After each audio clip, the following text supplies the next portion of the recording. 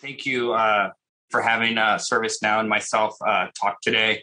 I think a lot of us across government know ServiceNow from an IT workflow perspective, right? I think we've become kind of the de facto IT service management platform for a lot of federal agencies.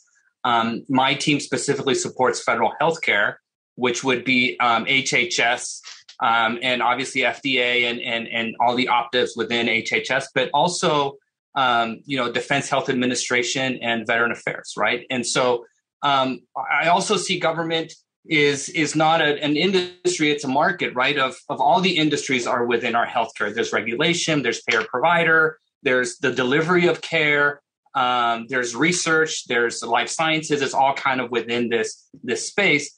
And something that I think is very exciting for us in federal healthcare is we're starting to leverage innovation coming from industry, right? And we're seeing a lot of our other hospitals and payer provider organizations outside in the private sector run some innovation that we can now leverage within federal. So really what I wanted to talk today about is how do we harness the power of workflow? We are the workflow platform. That's kind of our sweet spot.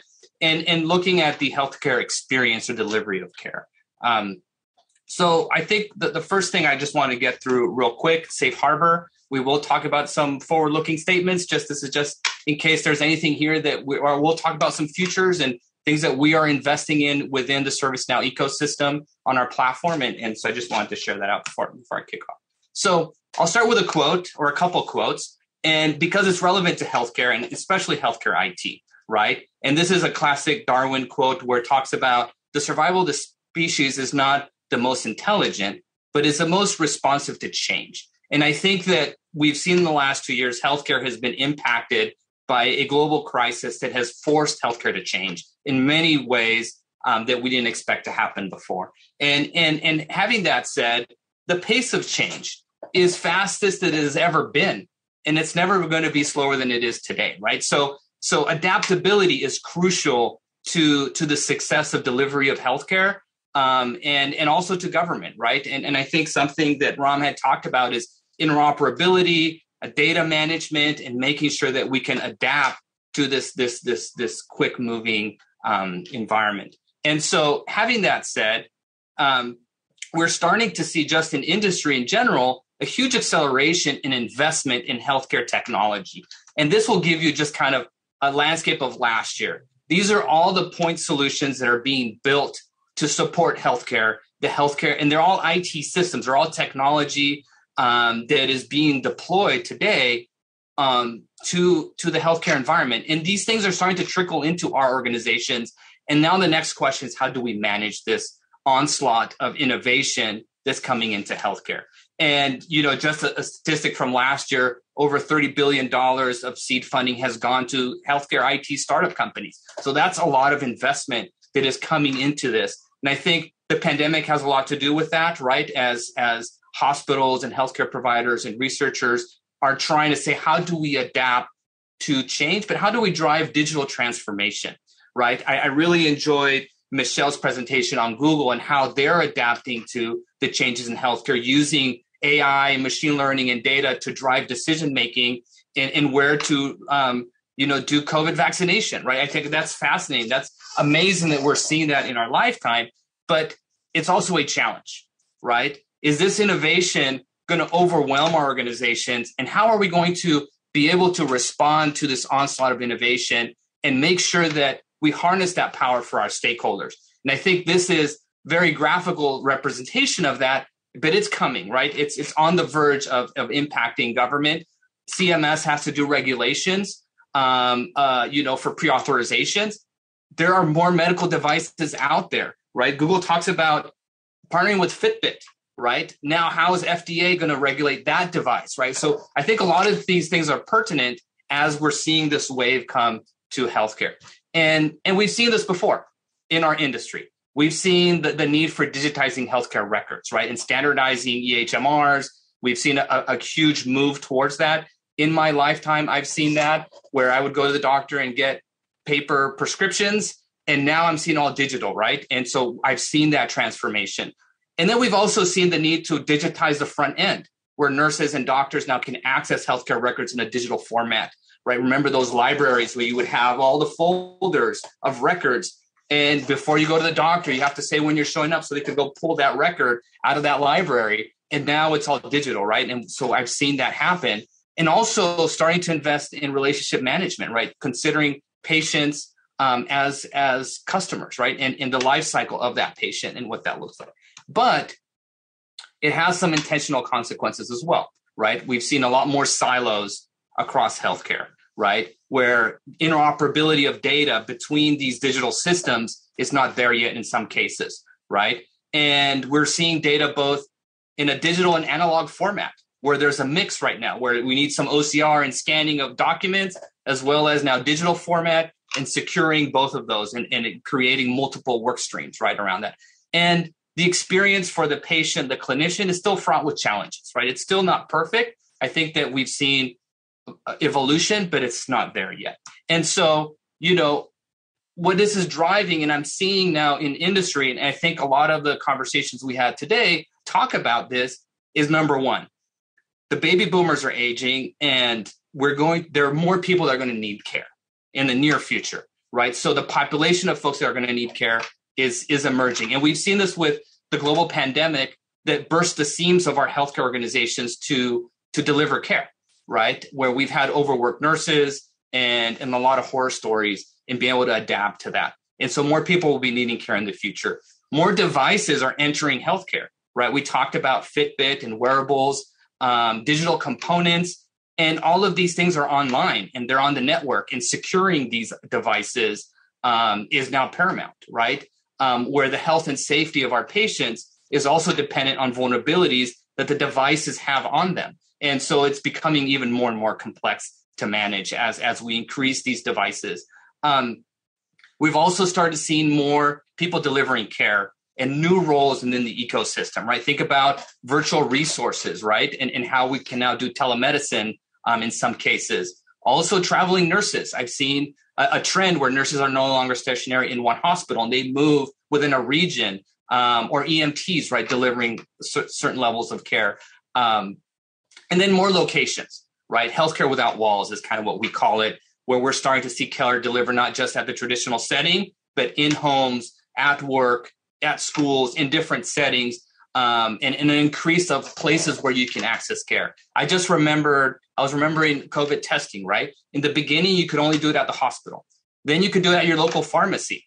Now I get an envelope in the mail and I can do it at home, right? And just in a short period of time, that delivery of diagnostics has evolved to all the way to my home, right? In the comfort of doing that. And so I think that workflow is going to be a critical part of stitching together all of these challenges that we're seeing in our industry. And so let's reimagine our experience through workflow automation, right? And I think that's the ServiceNow proposition, is that we've been great at the complexities of IT workflow. We've had a lot of success in the customer service management workflows. We've had a lot of success in the HR employee kind of type workflows. And so now we're seeing we have a lot of these building blocks to start looking into the healthcare workflows and the payer provider workflows and the life sciences workflows. And so to that, how do we define workflow in ServiceNow, right? Somebody initiates a request or a process. Maybe a patient needs to schedule an appointment, or I need to sign up for a clinical trial, right? That's a request or initiation of a process. And then at the end is a delivery, obviously the whole process delivery of that service until it's complete, right? And traditionally, what we've seen is a lot of email, different siloed systems in the delivery of that process. And what ServiceNow does is say, hey, let's start bucketing these in the standard building blocks, right? Determine what it is, assign it, collect input, assign it to somebody, approve certain things, and then track and report on that. And underlining delivering technology to enhance this workflow. So virtual agent or chatbots, machine learning, orchestration to other systems outside of the ServiceNow platform, or integrations to those and APIs. And then on top of that, how do we do process mining? Once you have your workflows on a platform, how can we now start saying where we have inefficiencies or broken processes or repeat activity and things to continue to drive those efficiencies and drive towards how can we give time back to our clinicians or our researchers and get rid of a lot of that remedial manual tasks, right? I see today in industry and in government where the person, the human, is the connective tissue between all of these systems. And instead of focusing really on what is at hand, right? It's like doing the research, delivering the care, not typing a record into 5 different siloed systems, right? So how can we build that interoperability across the enterprise is kind of the ServiceNow proposition. But what is interesting is that as we're reimagining workflow for the enterprise, we've reimagined workflow in our own lives. And some questions that I'd like to ask is, how many in your life have used paper as your main source of information, right? It might date myself, but I remember having a subscription to, the New York Times and the Washington Post come to my house. And we no longer get news that way, right? Or a foldable map, right? I have a funny story where my son, we did a road trip and we stopped at a gas station and he saw, a stack of foldable maps and he opened it up and thought it was fascinating. And I had to explain that this is how we would travel before from location to location. So we've reimagined our own lives, enhancing automated workflow. For example, in the last year, have any of you ordered from Amazon something that you could get from the corner store, right? And for me, the answer is yes. The convenience of that automation workflow that delivers to me would outweigh the risk of me going in person to physical location during last year, right? And so we are reimagining our own lives using digital workflow and digital transformation, right? And in the last year, right, how many have experienced healthcare in a non-traditional way, right? Me personally, I'm a cancer survivor, and I have two annual checkups I have to do. And before it was a hassle, right? I would go find the doctor, find an appointment, and then get my prescription, go to get my blood work done. Now it was all digital, telehealth. And I could see my doctor online. All my information was sent to the testing center. I would just show up. It was pre-scheduled for me. All of that automation really enhanced my experience and my willingness to receive care as well. And so we're seeing that workflow transformation already happening. But what I like to challenge is, adaptability, right? What was winning in the past is not winning in the future. And a lot of our, enterprise commercial customers in the private sector are rethinking how they're doing delivery of care. And what are those business models to drive efficiency and improve the quality of care? And we're realizing that there is a shift going on right now. There's a huge investment in IT, a huge investment in healthcare technology, because digital transformation is not going away. It's really now, how do you accelerate digital transformation in the delivery of care?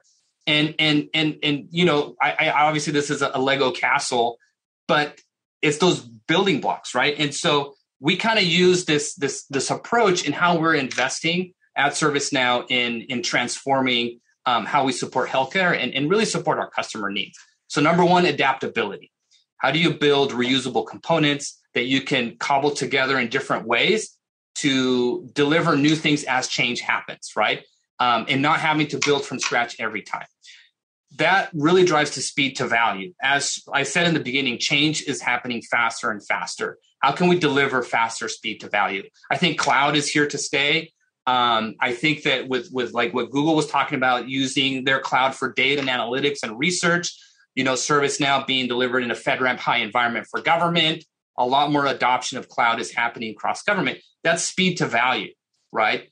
And then simplicity of data fluidity, right? And I think that that was talked about earlier about interoperability. How do we create data models and APIs to all these other healthcare systems, really to drive efficiencies versus more challenges as we modernize healthcare? So what we did at ServiceNow, the first step is let's align to a common data model. So we use a FHIR HL7 as a common standard and built it directly into the platform. So now there is a matching data model for FHIR and HL7 and integration. So I can bring data in from different systems and push it out to other systems and really become that workflow in between. We will never become the EHMR. I think there's systems that do that very well. We're becoming more of that engagement layer to the patient or to the payer or to the provider, where you need to connect certain processes and workflow. And some of these data elements are important for the continuity of that process. And so that's the first step that that we did, and that's already available on ServiceNow. And on top of that, I know this is like the periodic table, very, it's an eyesore, right? But we started breaking down what are all the different types of services across healthcare and what are workflows that ServiceNow can do across that workflow. So I think we started kind of breaking that up. You'll have these slides at the end that you can really look at, but we're starting to see a lot of use cases around the patient experience and how ServiceNow can be the front end of the patient experience. Something exciting is bedside assist. How do we leverage those devices I can talk to get help, right? So think about the red button at a hospital bed that is just binary. It's on or off. And now, like I said, hey, I need a blanket or I'm falling off my bed. Nurses now can prioritize what type of service they're delivering, with what urgency do they have to deliver that service. So we're already seeing that in action. And back to the FDA's comment on, this is now a device that's in the hospital, that's online, and is connected to the network. Now that's going to bring some security vulnerabilities, right? The other part that we're really seeing a lot of customers leverage is for the nurse onboarding and clinician onboarding and offboarding, and making that process more agile. I know government is fraught with security clearances, and day to hire to day they can be in front of a patient is extended. How can we use workflow automation to really shorten that life cycle? We've seen it very effective in the commercial side and the private sector. And now we're starting to see a lot of interest in the public sector as well.